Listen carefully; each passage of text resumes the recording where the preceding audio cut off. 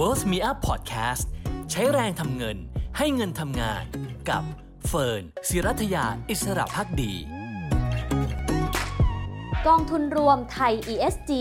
ลงทุนยั่งยืนพร้อมคืนภาษีใครๆก็อยากจะมีหุ้นดีเพื่อปั้นพอร์ตเกษียณสุขกันทั้งนั้นนะคะคำถามก็คือแล้วเราจะเลือกหุ้นพื้นฐานดีกินปันผลยาวและสะสมความมั่งคั่งสู่อิสรภาพทางการเงินได้อย่างไรไปหาคำตอบกับคุณกวีชูกิจเกษม Head of Research and Content บริษัทหลักทรัพย์ไทยจำกัดมหาชนที่นอกจากจะเป็นนักวิเคราะห์ที่มีฐานแฟนคลับแน่นอยู่แล้วยังเป็นนักลงทุนสาย VI ตัวจริงเสียงจริงอีกด้วยล่ะค่ะสวัสดีค่ะพี่กวีค่ะสวัสดีครับน้องเฟิร์นขอบคุณนะคะวันนี้มาคุยกันเรื่องเกษียณสุขนะคะเป็นเรื่องที่ชอบอยากมาคุยดีเลยงั้นก่อนจะไปคุยรายละเอียดถามพี่วีก่อนว่าคำว่าเกษียณในมุมของพี่กวีเนี่ยความหมายหรือนิยามมันคืออะไรคะคือถ้านิยามโดยทั่วไปที่หลายคนเข้าใจซึ่งไม่ได้ตรงกับที่พี่คิดในสมัยโบราณเลยเนี่ยตอนนั้นในยุโรปเขามีปัญหาเรื่องของ Aging Society ก่อนเราแล้วเขาก็มีความรู้สึกว่าเด็กรุ่นใหม่เนี่ยขึ้นมาแล้วไม่มีงานทำเพราะฉะนั้นเขาก็เลยเปลี่ยนระบบงั้นเรามีระบบเกษียณกันเถอะ Retirement โดยบังคับว่าถึงอายุ60คนที่สูงวัยเนี่ยอยู่บ้านเธอหยุดทำงานซึ่งอันนี้เขาเรียกว่า retire นั่นคือที่มาของคำว่า retire ก็คือคุณก็เกษียณไปเด็กรุ่นใหม่ที่ไม่มีงานทำแล้วเขาจบใหม่ๆจะได้เข้ามาทดแทนในตลาดแรงงานเพื่อที่จะทำให้ทุกคนเนี่ยมีงานทำเด็กๆจบใหม่จะได้มีงานทำส่วนคนที่อายุมากแล้วเนี่ยก็ไปพักผ่อนอันนั้นเนี่ยมันถูกตั้งด้วยขึ้นมาโดยระบบซึ่งในแง่ของความเป็นจริงเนี่ยคำว่าเกษียณเราควรตัดทิ้งมันไม่ควรจะเป็นระบบเกษียณมันไม่ควรจะใช้คำว่าเกษียณเพราะว่าพอเราใช้คำว่าเกษียณของประเทศไทยก็คือ55บางบริษัทก็60มันเป็นระบบเก่าที่ถูกบันทึกเอาไว้ว่าจะต้องเกษียณตามอายุแต่คำถามก็คือมันจำเป็นไหมที่จะต้องเกษียณตามอายุถ้าเกษียณมันยังคงต้องอายุ55แล้ว60พี่ขอตัดคำว่าเกษียณทิ้งขอไม่ใช้ค่ะแปลว่าพี่กวีไม่อยากเกษียณไม่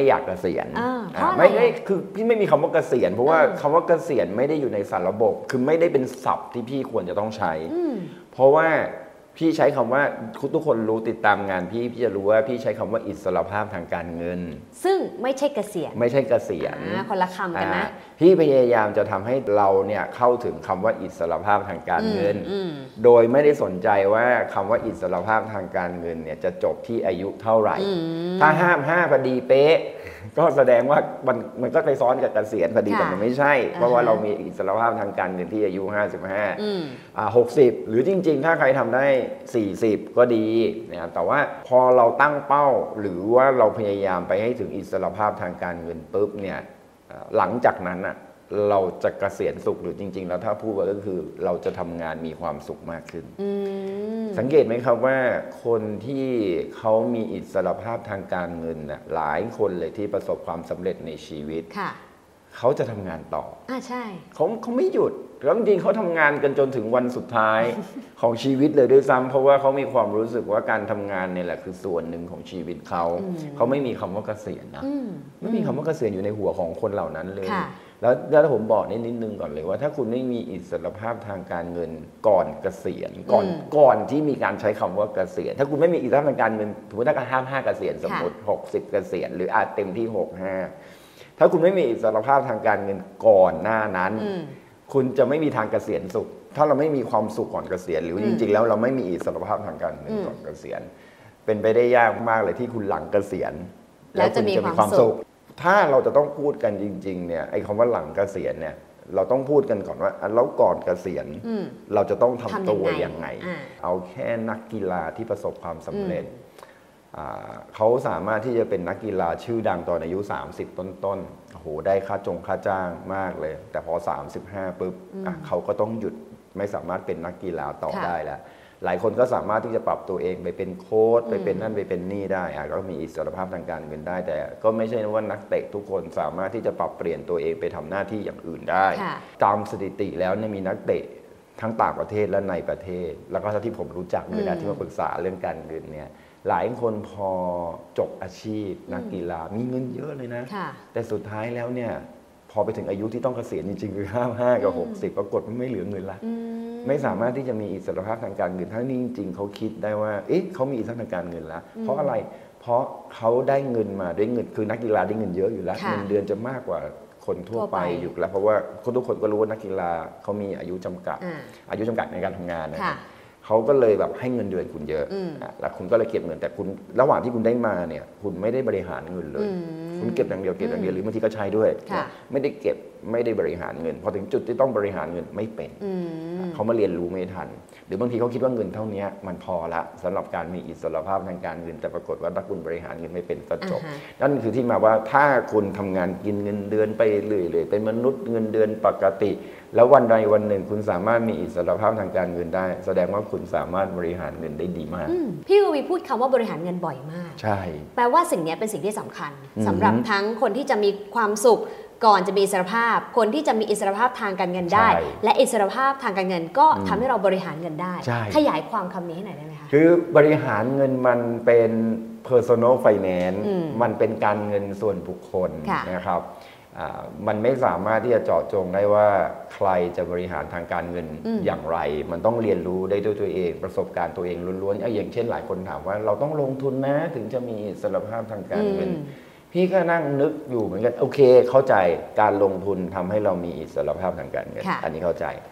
แต่ไม่ลงทุนเลยไม่ได้หมายความว่าจะไม่มีอิสรภาพทางการเงินนะครับเพราะฉะนั้นการลงทุนกับอิสรภาพทางการเงินก็ไม่ใช่เรื่องเดียวกันไม่ได้ใช่เรื่องเดียวกันเพียงแต่ว่าแน่นอนผมไม่ปฏิเสธเลยว่าถ้าเราลงทุนเป็นเราก็จะมีอิสรภาพทางการเงินได้เร็วขึ้นเพราะฉะนั้นเห็นไหมการบริหารทางการเงินไม่จำเป็นที่จะต้องลงทุนแต่สิ่งที่เราต้องเริ่มต้นก่อนเราต้องเข้าใจชีวิตเราก่อนว่าเราต้องคำนวณได้ถูกว่าเอาเริ่มต้นทำงานวันแรกสิ่งที่เราต้องการอย่าเพิ่งคิดว่าเรื่องลงทุนนะเอาแค่ว่าระหว่างรายได้กับค่าใช้จ่ายคุณเอาบริหารตรงนี้ก่อนเริ่มต้นชีวิตทำงานรายได้ต้องมากกว่าค่าใช้จ่ายเท่านั้นด้วยนะเท่านั้นแล้วก็อย่าสร้างหนี้ถ้ามันจำเป็นโอเคแต่ผมเชื่อว่าหลายคนจะไม่จำเป็นที่จะต้องสร้างหนี้รายได้มากกว่าค่าใช้จ่ายปุ๊บคุณจะเหลือเงินละโอเคคุณถ้าคุณจะต้องผ่อนหรือเป็นหนี้เนี่ยก็หวังว่าไอ้ปริมาณค่าใช้จ่ายบนหนี้เนี่ยมันต้องน้อยกว่ารายได้ที่คุณได้รับค่าใช้จ่ายอยู่ที่เราจะลดหรือไม่ลดพอเราหาแล้วพอเราเก็บตรงนี้ปุ๊บไอ้ส่วนที่เป็นเงินสดตรงนี้แหละคือการบริหารเงินสิ่งแรกที่เราต้องทำก่อนคืออย่าเพิ่งคิดเรื่องการลงทุนถ้าเรายังไม่รู้จักเงินก้อนนี้เนี่ยเราจะต้องบริหารด้วยกันว่าเราจะต้องมีเท่าไหร่เพื่อเซ็ตเคียวชีวิตของเรายามที่มันเกิดความผันผวนเหมือนตลาดหุ้นนะเหมือนตลาดการลงทุนอื่นๆมากมายไอ้เงินก้อนนี้เนี่ยคือจริงๆมันเป็นก็คือตัวอย่างจากพี่แหละเพราะตอนช่วงแรกๆเนี่ยโอเคพี่ลงทุนก็กันเงินส่วนหนึ่งแต่ต้องมีเงินส่วนหนึ่งกันเอาไว้ว่าเฮ้ยถ้าฉันตกงาน6 เดือนฉันต้องมีเงินสำรองฉุกเฉินฉุกเฉินก้อนนี้ไว้โชคดีเราทำงานบริษัทเอกชนเราจะมีประกันสุขภาพแต่ว่าวันนั้นเชื่อไหมตอนอายุ24-25พี่เริ่มซื้อประกันสุขภาพเลยแต่จ่ายเดือนละปีนึงแค่10,000-20,000เองไม่ได้เยอะแยะมากมายแต่มันช่วยเสริมเช่นค่าห้องเมื่อก่อนที่ 2,000 อยู่ได้นะเดี๋ยวนี้ไม่ได้เดี๋ยวนี้ต้องเกือบ10,000นะค่าห้องถ้าเราทำตรงนี้เราซื้อประกันสุขภาพส่วนหนึ่งทำงานราชการทำงานเอกชน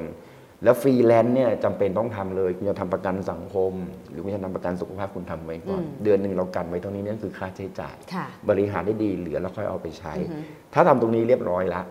ส่วนที่เหลือจริงๆตรงนี้เราค่อยคิดว่าเราจะเอาไปลงทุนอะไร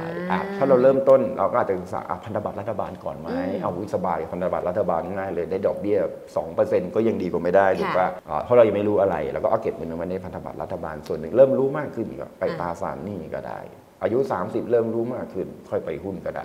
หรือถ้าเราไม่คิดอะไรมากเราก็จะบริหารเงินโดยการแต่ผมไม่เคยทำนะอันนี้ก็แต่ว่าที่ปรึกษาทางการเงินเขาแนะนำแต่ผมก็คิดว่ามันดีตรงที่ว่าหรือเราควรจะเอาเงินที่เหลือในแต่ละเดือนเนี่ยให้เป็นการจัดพอร์ตโฟลิโอตามความเสี่ยงของเราไปเลยค่ะซึ่งในที่ผมอธิบายอยู่เนี่ยมันก็จะมีวิธีการลงทุนในหุ้นกับตราสารหนี้เขาเรียกว่าพอร์ต60-40ถ้าเสี่ยงน้อยหน่อยเนี่ยก็เอา40เป็นหุ้น60เป็นตราสารหนี้หรือถ้าเอาเสี่ยงมากหน่อยก็60เป็นหุ้น40เป็นตราสารหนี้มีเงิน100 บาทก็60 บาทหุ้น40 บาทตราสารหนี้แบ่งกันไปเลยทุกเดือนไป ไปเรื่อยๆหุ้นจะลงหุ้นจะขึ้นหุ้นก็ลงไปเรื่อยๆคีปอย่ายอมแพ้ เก็บไปเรื่อยๆจนสุดท้ายเดี๋ยวเราจะค่อยๆเริ่มรู้มากขึ้นนักศึกษามากขึ้นเรื่อยๆดีไม่ดีเราก็จะเก่งจนถึงขนาดว่าเฮ้ยช่วงเวลานี้หุ้นลงเยอะจังเราเพิ่มหุ้นเป็น 70% ไหมเพราะมันเกิดไครซิสแล้วเราถือตราสารหนี้สัก30แล้วพอเวลาหุ้นขึ้นพอร์ตหุ้นของเราก็จะสร้างผลตอบแทนได้ดีจริงๆสาย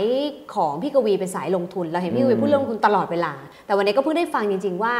ก่อนที่จะไปถึงตรงนั้นได้มันมีพื้นสำคัญเยอะมากรายได้มากกว่ารายจ่ายนะเราออมก่อนหรือเปล่าเรามีเงินสำรองฉุกเฉินไหมแล้วก็เรื่องของประกันเรื่องของ security ที่พี่กวีพูดย้ำแล้วย้ำอีกนะคะเพราะฉะนั้นตรงนี้เป็นฐานที่สำคัญที่มั่นคงมากๆเลยสร้างฐานให้ได้ก่อนแล้วต่อยอดจะสบายใจมาก ผมเป็นนักลงทุนที่มีความเสี่ยงสูงในการลงทุนในหุ้นนะแต่ผมเสี่ยงได้เพราะอะไรเพราะผมเซ็ตเคียวมั่นคงมากเมื่อใดก็ตามที่คุณเซ็ตเคียวถึงจุดหนึ่งปุ๊บเนี่ยคุณจะเสี่ยงได้มหาศาลเลยคุณจะเสี่ยงโดยที่คุณไม่ได้กลัวมากแล้วตลาดหุ้นจะเหวี่ยงหรือตลาดอสังหาริมทรัพย์จะเหวี่ยงตลาดตราสารหนี้จะเหวี่ยงหรือสินทรัพย์ที่คุณไปลงทุนจะบิตคอยน์หรืออะไรมันจะเสี่ยงขนาดไหนเนี่ยเขาจะไม่รู้สึกกลัวถ้าเขายังมั่นใจว่าสินทรัพย์นั้นจะสร้างผลตอบแทนได้ในระยะยาวเขาจะไม่กลัวเพราะว่าชีวิตฉันเซ็กเคียวตรงนี้สำคัญมากผมอยากเลยอยากจะแชร์ตรงนี้ว่าหลายคนไปคิดถึงว่า how to make money how to grow your money แต่ไม่เคยคิดว่าเฮ้ย at the first time at the first day of your life เนี่ย how to secure your security คุณต้อง protect ตัวเองให้ได้เหมือนคุณปู่และคุณเฟรดบอกไว้เนาะว่าสำคัญที่สุดคืออย่าทำเงินต้นหายถูกแล้วก็ข้อ2คือกลับไปข้อแรกแต่มันก็ต้องหายบ้างอะนะแต่ว่าคือผมเข้าใจว่าเงินต้นของแกหมายถึงว่าไอ้ความเซ็กเคียวมันต้องมีจุดหนึ่งที่เราเนี่ยตรงนี้เป็นเซ็กเคียวละแล้วเงินก้อนนี้เป็นเงินที่เราสามารถปล่อยฟรีได้เพราะนั้นมันจะลงมา 50% โสเท่าไหร่คือซีเคียวเวลาที่พี่กวีคิดในมุมของพี่กวีเพื่อเป็นหลักสำหรับคนที่บอกว่าแล้วเมื่อไหร่หนูจะมั่นใจว่าเนี่ยปลอดภัยแล้วเอาจริงเนี่ยถ้าคุณมีเงินใช้ประมาณทั้งปีหนึ่งล่วงหน้านะแล้วคุณมีพวกสุขภาพอะไรทุกอย่างพร้อมนะตรงนั้นคือเซ็กเคียวแล้ว1 ปีล่วงหน้ากับเรื่องของประกันแต่ส่วนของพี่คือ3 ปีมาได้ไงรู้ไหม3 ปีเนี่ยเพราะว่าที่เช็คประวัติของคือบังเอิญลงทุนในตลาดหุ้นพี่เช็คละ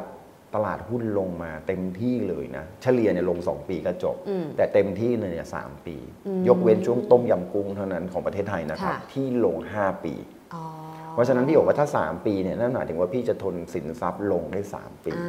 ก็เลยเก็บเงินไว้ว่าถ้ามีอะไรเกิดขึ้นในตลาดหุ้นแล้วหุ้นลงสินทรัพย์เราลงเราจะไม่ต้องดึงเงินตรงนั้นออกมาเราก็ต้องมีเงินสำรองเอาไว้3 ปีอยู่ได้ไม่เดือดร้อนตัวเองและคนอื่นซึ่งฐานตรงนี้มันต้องใช้เวลาฐานมันใช้เวลาน้อยลงตรงไหนคือต้องทำรายได้ให้ได้มากขึ้นแต่ต้องลดค่าใช้จ่ายด้วยถ้าทำรายได้มากขึ้นไม่ได้ซึ่งผมเชื่อว่ามันเป็นข้อจำกัดแต่ลดค่าใช้จ่ายไม่ใช่ข้อจำกัดลดค่าใช้จ่ายอยู่ที่นิสัยสอนไม่ได้แม้กระทั่งวันนี้ต่อให้ผมมีเงินขนาดไหนก็ตามวันนี้ผมยังต้องใช้แอปในการจดค่าใช้จ่ายเลยว่าวันนี้ใช้ไปเท่าไหร่ต่อให้ใช้เวลา50 บาทก็จดนะเพื่อให้เรามีรีมายตัวเองตลอดเวลาว่าวันนี้เราใช้เงินไปเท่าไหร่แล้วมันไม่ได้บอกว่าเราจะจดเพื่อจะหยุ่มหยิมนะแต่รีมายตัวเองตลอดว่าเฮ้ยวันนี้มันเยอะเกินแล้วนะเตือนตัวเองนะเตือนตัวเองไว้ตลอดเวลาแล้วก็ไม่เคยมารวบรวมนะว่าเดือนหนึ่งใช้เท่าไหร่แต่จดไปทุกวันว่าเท่านี้มันเห็นว่าโอ้ยตายแล้ววันนี้มันเกิน500แล้วมันเกินพี่กวีใช้วันละกี่บาทได้คะโอ้ยน้อยมากอยากรู้เลยคือจริงๆแล้วเนี่ยวันหนึ่งเนี่ยพี่เช้าก็กินข้าวบ้านถูกไหมก็ข้าวต้มแล้วก็ไข่เจียวอะไรนิดหน่อยมื้อหนึ่งก็เต็มที่ไม่เกิน50 บาทกลางวันก็ประมาณ56ไม่เกิน100วันหนึ่ง200 บาทไม่รวมค่าน้ำค่าไฟนะกินอย่างเดียวนะวันหนึ่ง200 บาทใช้รถไฟฟ้ายิ่งถูกใหญ่เลยช็อปโอ้โหอย่าพูดเลยน้อยมากช็อปน้อยมากแต่นิสัย VI จริงๆเนาะคือเขาไม่ได้รวยเพราะลงทุนแล้วรวยแต่นิสัยเขาอะเป็นแบบนี้จริงๆผมเจอ VI หลายคนมากเลยคุณไม่มีทางรู้เลยเขาพอร์ต1,000 ล้านหมื่นล้านเดินตามสวนจตุจักรหรือเดินตามห้างนี่คือแบบมนุษย์ติดดินธรรมดาชอบของถูกของเซลล์มากๆใช่ของตกรุ่นของอะไรพวกนี้คือมันเป็นอะไรที่แบบเฮ้ยเราจะซื้อแต่เราไม่เอาอ่ะเดี๋ยวรอให้มันตกรุ่นก่อนถ้าเราต้องใช้จริงๆนะแล้วก็ค่อยว่ากันแต่เราจะไม่ซื้ออะไรที่มันจะต้องแบบไปตามเทรนด์ขนาดนั้นแล้วก็ที่สำคัญคือ อะไรประหยัดได้เราก็จะประหยัดแต่ว่ามันไม่จำเป็นต้องเป็นอย่างนั้นทุกคนแต่ต้องบอกนิดนึงก่อนทุกคนที่เป็นอย่างนั้นมักจะสำเร็จถูกต้องนี่อิสรภาพทางการเงินในท้ายที่สุดใช่ใช่นิสัยมันบ่มเองนะครับทีนี้หลังจากเราวางแผนแน่นและมั่นคงและจะลงทุนละสิ่งที่เราอยากจะชวนพี่กวีคุยวันนี้แล้วก็แน่นอนว่าน่าจะเป็นสิ่งที่พี่กวีถนัดมากๆเลยก็คือเรื่องของการเลือกหุ้นเพราะหลายคนก็บอกว่าเวลาเขาอยากมีอิสรภาพทางการเงินเนาะอยากมี passive income หรือบางคนใช้คำว่าเกษียณก็ตามเนี่ยนะคะเขาก็อยากจะหาหุ้นที่ดีหุ้นที่มีปันผลหุ้นใหญ่ปั้นพอร์ตเกษียณโตพี่กวีแนะนำยังไงคะที่หุ้นไกพอร์ตพี่เนี่ยพี่พูดได้เต็มปากว่าหุ้นหลายตัวเป็นหุ้นซูเปอร์ดิวิเดนด์ไม่ใช่หุ้นเงินปันผลธรรมดาแปลว่าอะไรที่สร้างปันผลสมหาศาลต้องบอกนิดนึงก่อนนะหลายคนเข้าใจว่าวันนี้เราควรจะเลือกหุ้นที่ให้ผลตอบแทนเงินปันผล 7% 6% เขาก็จะบอกว่านั่นนะคือหุ้นปันผลเข้าใจผิดเพราะอะไรคะต่อให้คุณเลือก 10% ถ้ากำไรของเขาแย่ลงยังไงเขาก็จ่ายปันผลลดลงมันก็ไม่คุ้มอยู่ดีถูกป่ะจาก 10% คุณอาจจะลงมาเหลือแค่ 5% ก็ได้อย่าดูแค่ตัวปันผลอย่างเดียวแล้วบางทีมันอาจจะ 10% เท่าเดิมก็ได้นะแต่ว่าราคาลดจาก10เหลือ5 บาทจ่ายจากบาทนึงเหลือ50ตังค์แต่ว่าผลตอบแทนคุณได้ 10% เท่าเดิมคุณจะเรียกมันเป็นหุ้นปันผลอยู่ไหมล่ะเข้าใจค่ะเพราะหลักการเลือกหุ้นปันผลจริงๆเนี่ยต้องบอกนิดนึงก่อนเลือกพี่มาพูดเรื่องนี้ถูกใจพี่มากเลยตรงที่ว่าพี่ลงทุนในฐานะ value investor เนี่ยกำไรจากราคาหุ้นเป็นเรื่องรองเงินปันผลเป็นเรื่องหลักหุ้นปันผลเนี่ยต้องบอกนิดนึงก่อนอ่ะสมมุตินะราคา10 บาทวันนี้จ่ายปันผลหุ้นบาทนึงซึ่งบาทนึงก็คือ 10% ถูกต้องเมื่อกี้นี้มันถ้ามันลงมาเหลือ 0.5 ราคาลงมา5 บาทก็ 10% เท่าเดิมซึ่งเราไม่ต้องการตอนนั้นแต่สมมุติว่าเฮ้ยอีก10 ปีข้างหน้าไอ้หุ้นตัวเนี้ยมันจ่ายบาทนึงไปเป็น2 บาทละซึ่งมันเกิดขึ้นได้อยู่แล้วเพราะว่ากำไรเขาจะโตเนี่ยโตไม่ถึงปีละ 10% แต่โตปีละแค่ 5-6% จากบาทหนึ่ง10 ปีมันก็เป็น 2 บาทนะไม่จำเป็นต้อง 10% ต่อปีนะถูกป่ะมันตั้ง 6-7% ก็ได้ละซึ่งปกติบริษัทดีๆกำไร 6-7% ต่อปีเนี่ยสบายๆก็คือตามเศรษฐกิจกับเงินเฟ้อบวกกันแล้วเขามีพรีเมียมหน่อยตรงที่ว่าเขาเป็นผู้นำในธุรกิจเขาก็จะได้ประมาณนี้ 6-7% ต่อปีโดยธรรมชาตินะครับขึ้นมาเป็น2 บาทแต่เราต้นทุนเรา10 บาทตามที่ทันไหม10 บาทแต่คุณได้ปันผล2 บาท 20% แล้วนะมันจะเรียกซูเปอร์ดิวิเดนด์ได้ยังได้แล้วค่ะถูกป่ะมีหุ้นอยู่ตัวนึงแม้ราคาไม่ขยับด้วยนะถูกต้องซึ่งจริงๆราคาจะขยับมีหุ้นอยู่ตัวนึงในพอร์ตพี่ปันผลเริ่มต้นเนี่ยปันผลเริ่มต้นไม่จ่าย เพราะว่าเขาติดเข้าแผนฟื้นฟูแต่สุดท้ายก็มาจ่ายซึ่งปันผลที่เขาจ่ายเนี่ยประมาณ 2-3% เองในยุคนั้นซื้อมาบาทเดียววันนี้จ่ายปันผล20 บาทกี่ปีผ่านไป20 กว่าปีโอ้โหลองนึกเห็นภาพอย่างว่าเฮ้ยมันจ่าย 2,000% เว้ยปันผลเพราะฉะนั้นผมอยากจะให้มองหุ้นปันผลเนี่ยเป็นแบบนี้ไม่ได้อยากจะให้มองว่าเราเริ่มต้นเป็นที่ 10% เลยสิ่งที่เราต้องไปดูก่อนว่าจะเป็นอย่างนั้นได้ยังไงจะหาได้ยังไงหุ้นแบบนั้นอันนี้เริ่มต้นก่อนคุณลองย้อนกลับไปดูเผอิญตลาดหุ้นไทยเราเปิดมา40 ปีถือว่าโชคดีนะถ้าบริษัทที่เพิ่ง IPO ไม่ต้องเข้าไปดูเลยเพราะมันไม่มีประวัติปันผลเลยคุณลองย้อนกลับไปดูสิซึ่งวันนั้นที่จำได้ว่าเฟิร์นก็เคยเขียนบทความนี้เหมือนกันว่ามันมีหุ้นหลายตัวนะที่จ่ายปันผลตั้งแต่วิกฤตต้มยำกุ้ง40 ปีที่ตลาดหุ้นเปิดมาหุ้นตัวนี้อยู่ในตลาดหุ้นไม่เคยพลาดในการจ่ายปันผลมาก่อนเลยบริษัทพวกนี้เราน่าเข้าไปมองก่อนซื้อหรือไม่ซื้ออีกเรื่องหนึ่งนะไปทำการศึกษาก่อนแต่ถ้ามันเข้ามาไม่ถึง40 ปีมันอาจจะเข้ามา20 ปีอย่างน้อยเขาก็ผ่านซับไพรม์ปี 2008 อย่างน้อยเขาก็ผ่านโควิดปี 2020 ดูซิว่าเขาจ่ายปันผลได้อยู่ไหมหรือแม้จะจ่ายน้อยลงแล้วเนี่ยพอหลังจากซับไพรม์หลังจากโควิดเขาสามารถกลับมาจ่ายปันผลได้ในระดับเดิมที่เขาเคยจ่ายแล้วมากขึ้นด้วยพวกนี้เราเก็บไว้ในใจได้แล้วเราก็วิเคราะห์ต่อว่ามันมีเยอะนะครับแล้วเก็บไว้ก่อนเลยมีเป็น100 บริษัทอย่างนี้แล้วกันที่มันสามารถกลับมาจ่ายปันผลได้เหมือนเดิมก่อนโควิดก่อนซับไพรม์เป็นที่เรียบร้อยแล้วแม้กระทั่งกลุ่มแบงก์เองก็เป็นนะแล้วมาดูกันว่าบริษัทพวกนี้กลุ่มไหนหรือบริษัทไหนที่เป็นผู้นำในธุรกิจที่เราเข้าไปดูแล้วเราเชื่อว่าประเทศไทยเนี่ยบริษัทเหล่านี้สามารถที่จะเติบโตไปได้โดยถูกคู่แข่งที่จะเข้ามาสกัดเนี่ยไม่เยอะมากจนเกินไปคือตอนนี้เราดูแล้วเขาผ่านวิกฤตมาได้แล้วมั่นใจว่าในอนาคตเนี่ยถ้าเขาเจอวิกฤตอีกเนี่ยเขาจะน่าจะผ่านได้ไม่ใช่ไปพยายามจะหาบริษัทที่ไม่เคยผ่านวิกฤตมาเลยคือล้มลงตอน โควิดแล้วก็หวังว่าเฮ้ยเนี่ยแหละเดี๋ยวจะร้อยเด้งมันไม่ใช่ VI แต่มันอาจจะถูกคือคุณลงใช่เลยตัวนี้เช่นแจ๊สใช่เลยอยู่เด้งขึ้นมาเจอธุรกิจใหม่อะไร whatever เราเด้งขึ้นมา10เด้งก็เป็นไปได้แต่ไม่ใช่แนวVI แต่เราต้องดูว่าพอผ่านตรงนี้ปุ๊บเราก็ดูว่าเขาเป็นผู้นำในธุรกิจไหมเติบโตได้หรือเปล่าอยู่ในประเทศไทยได้ไหมอยู่ในประเทศไทยเรายั่งยืนไหมเป็นธุรกิจที่เฮ้ยประเทศไทยเรามีความได้เปรียบเหนือกว่าประเทศอื่นต่างประเทศเข้ามาแข่งในธุรกิจนี้ได้ลำบากหรือในประเทศนี้เนี่ยยากมากเลยที่คุณจะสามารถขึ้นมาแข่งกับบริษัทนี้ได้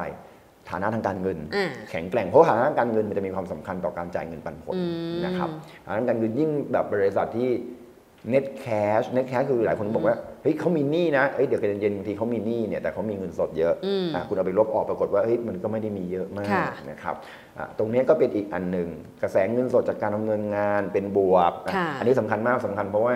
หลังๆเนี่ยเราโดนหลอกว่าบริษัทมีกำไรเยอะแต่กระแสเงินสดติดลบเต็มไปหมดเลยจริงค่ะพี่ดูมาจิ้นมา20 ปีพี่รู้ดีเลยบริษัทไหนที่กำไรดีๆแล้วมี operating หรือกระแสเงินสดจากการดำเนินงานติดลบเนี่ยพี่ไม่ปล่อยมาจิ้นเลยน่าเป็นห่วงแต่ถ้าไตรมาสเดียวใน4ไตรมาสเนี่ยมีไตรมาสเดียวโอเคไม่เป็นไรเพราะมันมีความเป็นไปได้ว่าช่วงนั้นมันโลซีซั่นสต็อกสินค้ามันเลยเยอะอันนี้เข้าใจได้แต่ถ้า4ไตรมาสเองติดลบมาตลอดเลย4ไตรมาสนี่ไม่ไว้ใจละแต่บริษัทที่เราเลือกมาถ้าเป็นผู้นำเป็นอะไรพวกนี้มันส่วนใหญ่ก็จะเป็นบวกแหละพวกนี้มันก็ดูง่ายๆไม่ได้ยากมากพวกนี้คือหุ้นที่มีโอกาสที่จะเป็นซูเปอร์ดิวิเดนด์แต่ก่อนที่มาถึงตรงนี้เนี่ยมันหมายถึงว่าเราต้องเริ่มต้นตั้งแต่นาทีที่1ของรายการก่อนนะอย่าเพิ่งตัดมาตรงนี้เลยนะย้อนกลับไปดูนิดนึงนะตอนต้นที่จะสร้าง security เนี่ยอะไรอย่างเงี้ยว่าแม้กระทั่งคือหุ้นแบรนด์เนมธรรมดาในประเทศไทยมันก็โตอย่างเอาแค่มาม่าเนี่ยเมื่อก่อนก็จ่ายผลนิดเดียวแล้ววันนี้เราก็จ่ายผล 1-2% ตลอดเลยเราก็มีความรู้สึกว่า TF มาม่าเนี่ยไม่ใช่หุ้นปันผลยังไงก็ไม่ใช่หุ้นปันผลจ่ายปันผลยังไงก็ 2% ขอโทษนะราคาเขาขึ้นมาตั้งแต่20 บาทจนถึง200 บาทเขาจ่าย2 บาทสมัยก่อนวันนี้คือเขาจ่ายเท่าไหร่คือเขาจ่าย10 บาท10 บาทเมื่อเทียบกับราคาต้นทุนคุณ50 บาทเขาจ่ายคุณ 20% แล้วมันกลายเป็นซูเปอร์ดิวิเดนด์โดยไม่ได้ตั้งใจเพราะราคามันขึ้นไปราคามันขึ้นไปแล้วคุณก็จะไปจมอยู่กับคำว่าแค่ 2% คุณก็ไม่ต้องงั้นไม่ต้องซื้อถ้าคุณจะเลือก 2% ไม่ต้องซื้ออะไรเลยเพราะว่าแล้วคุณได้ 7-8% เหลือกลุ่มไหนรู้ไหม 7-8% ตอนนี้อสังหาปิโตรเคมีแล้วอสังหาปิโตรเคมีทำกันบ้านลองย้อนกลับไป2วิกฤตแล้วคุณจะรู้ว่าปันผลไม่ได้ขึ้นราคามันแหละลงพอมาเทียบเลยปันผลสูงมันเลยยิวเลยหลอกเราผลตอบแทนคือปันผลเลยหลอกเราเพราะฉะนั้นถ้าเราไม่ติดกับดักตรงนี้มันก็จะเราจะได้ซูเปอร์ดิวิเดนด์ในขณะที่ดีไม่ดีวันแรกที่เราซื้อได้ผลตอบแทนแค่ 2% เองมันเข้าใจหลักแล้วนะเข้าใจหลักแล้วในการที่ว่าแล้วอีกข้อหนึ่ง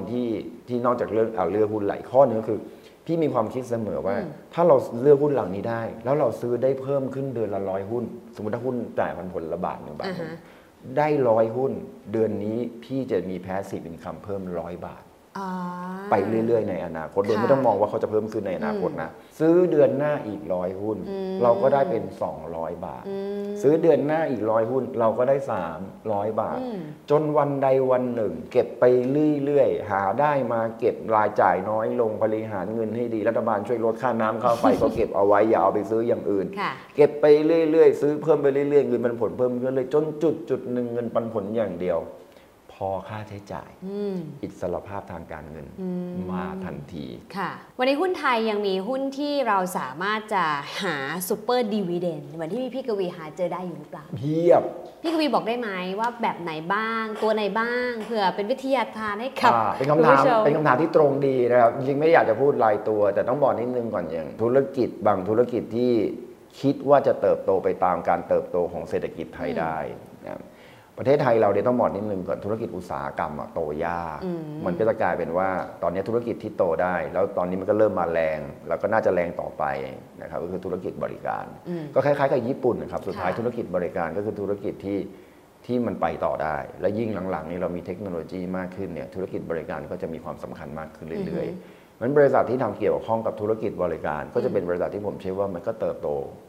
ไปตามกระแสของเศรษฐกิจไทยอยู่ดีเช่นธุรกิจโลจิสติกส์ มีคนเคยพูดว่า cash is king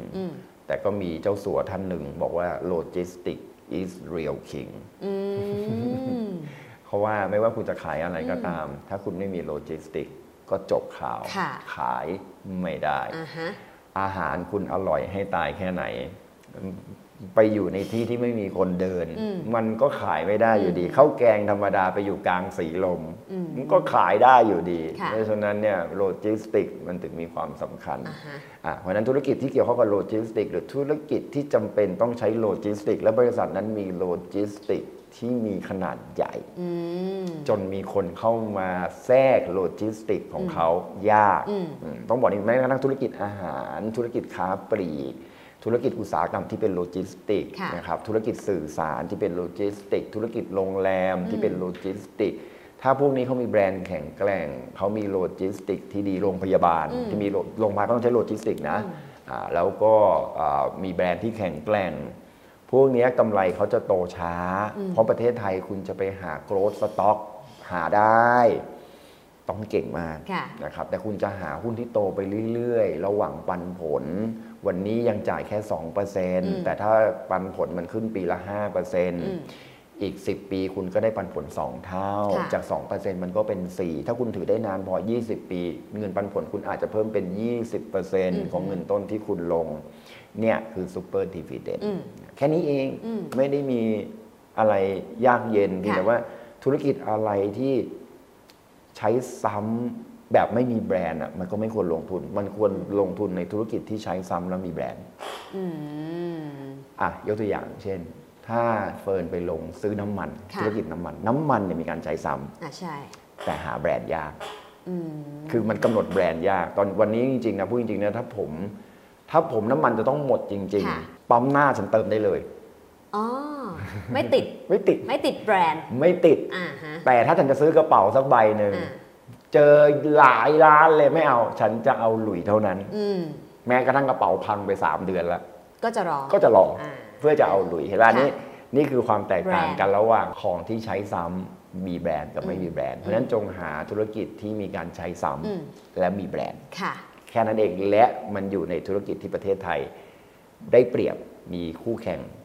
เข้ามาแข่งกับต่างประเทศได้ยากหรือคู่แข่งในประเทศก็เข้ามาในโลจิสติกนี้มาในแบรนด์นี้ได้ยากแค่นั้นเองคุณก็จะได้ซูเปอร์ดิวิเดนด์แล้วพี่กวีเริ่มมีสรภาพทางการเงินตอนอายุเท่าไหร่จำได้ไหมคะจริงๆเนี่ยพี่ตั้งเป้าไว้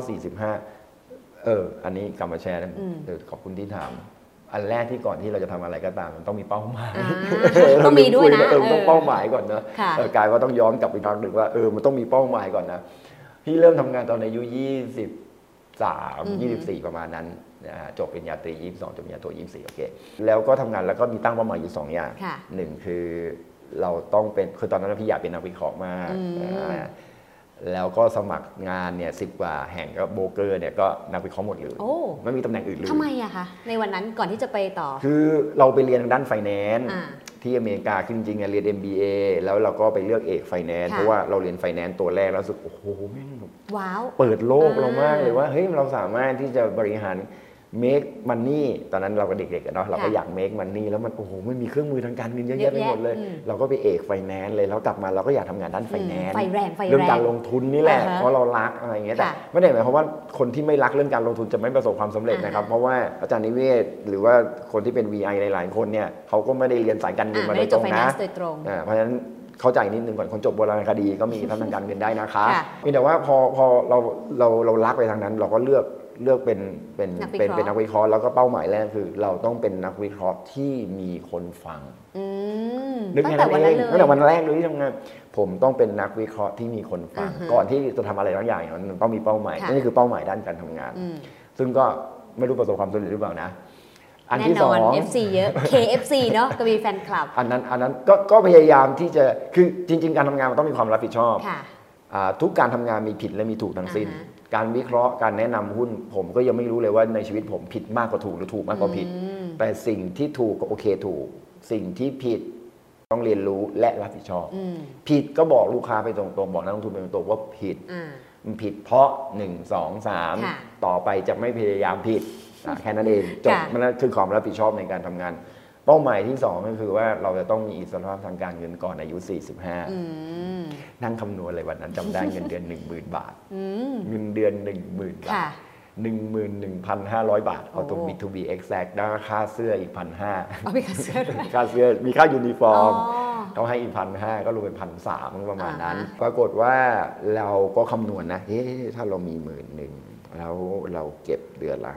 5,000 โอ้พุ่งเลยนะใช่ต้องถ้าได้ 5,000 ผลตอบแทนเท่านี้กี่ปีอายุ45จะได้เงินเท่าไหร่ให้ไม่ได้กว่าเราต้องทำเท่านี้เก็บเท่านี้คือนั่งคำนวณเลยนะว่าเราต้องมีเงินตอนนั้นแค่10 ล้านเองที่คิด10 ล้านตอนอายุ45ตอนนั้นยังไม่เข้าใจความหมายของคำว่าอิสรภาพทางการเงินมากเท่าวันนี้ก็เป้าเป็นตัวเลขไปเลยว่า10 ล้านซึ่งวันนี้มันไม่ใช่นะวันนี้เราต้องคำนวณดีๆว่าเฟิร์นก็มีสอนอยู่ใน V Investment ก็มีนะตามได้ก็ดูว่าเราต้องการเท่าไหร่อะไรอย่างเงี้ยแต่ตอนนั้นเราก็คิดว่า10 ล้านอายุ45แต่พอเราผ่านไปเราก็เข้าใจว่าอิสรภาพทางการเงินมันคืออะไร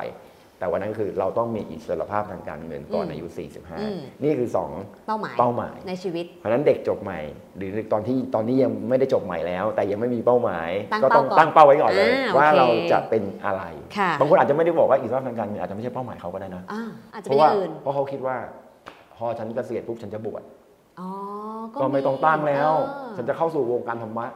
ก็ไม่ต้องตั้งแล้วเพราะว่าก็ทำได้เลยงั้นเป้าหมายตั้งให้ชัดเจนแล้วเราค่อยๆทำทีละสเต็ป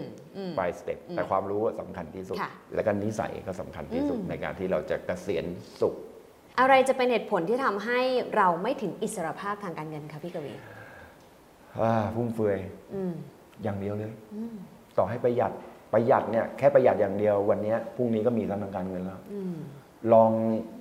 ข้าวกลางวันก็ไปที่วัดขอกินก็ได้ อันนี้พูดจริง คือคำว่าอิสรภาพทางการเงินมันอยู่ที่คุณมองอ่ะคือคุณจะมีเดือนหน้าเลยก็ได้นะถ้าคุณหยุดใช้เงินก็มีแล้วไม่ต้องมีอะไรนะไม่มีอะไรเป็นภาระต้องเป็นภาระค่าใช้จ่ายอ่ะคืออิสรภาพทางการเงินเนี่ยคุณอาจจะมีนึกถึงคนที่เขาอยู่ชนบทก็ได้นะเขามีผักบุ้งให้เก็บอ่ะเขามีปลาให้จับอ่ะ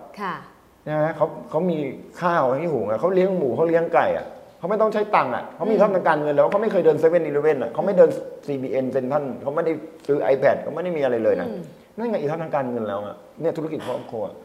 คือจะมองในมุมนั้นก็ได้แก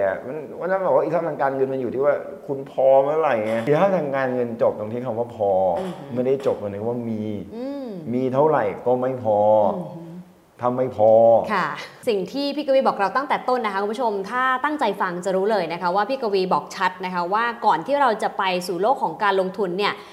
อย่างแรกที่ต้องทำคือสร้างความมั่นคงให้กับตัวเองให้ได้ก่อนนะคะ security สำคัญไม่ว่าจะเป็นรายได้ต้องมากกว่ารายจ่ายหนี้สินไม่จำเป็นห้ามก่อเด็ดขาดนะคะต้องเก็บออมแล้วก็ที่สำคัญคือต้องเผื่อความปลอดภัยให้กับตัวเองแล้วก็คนครอบครัวเช่นการทำประกันไม่ว่าจะเป็นประกันสุขภาพประกันอุบัติเหตุเป็นต้นนะคะสิ่งเหล่านี้พอมีเงินสำรองฉุกเฉินใช้อย่างน้อย1 ปีค่อยคิดแล้วก็เริ่มเข้าสู่โลกการลงทุนนะคะซึ่งไม่จำเป็นที่ทุกคนจะต้องลงทุนถึงจะมีอิสรภาพทางการเงินได้พี่กวีบอกชัดนะคะว่าไม่ลงทุนแค่เก็บเงินก็ถือว่ามีอิสรภาพทางการเงินได้ด้วยเหมือนกันแค่เป็นคนประหยัดไม่ฟุ่มเฟือยแค่เป็นคนที่รู้จักคำว่าพอก็มีอิสรภาพทางการเงินได้นะคะวันนี้ลองตีโจทย์ตัวเองนะคะว่าอิสรภาพทางการเงินของเราหมายถึงอะไรเป้าหมายอยู่ที่ไหนนะคะและถ้าใครอยากจะเลือกหุ้นใหญ่แล้วก็มีปันผลเพื่อสร้างพอร์ตเกษียณสุขพี่กวีก็แนะนำหลายอย่างทีเดียวนะคะอย่างแรกให้ดูก่อนนะคะว่าต้องไปหาว่าในอดีตที่ผ่านมาหุ้นไหนนะ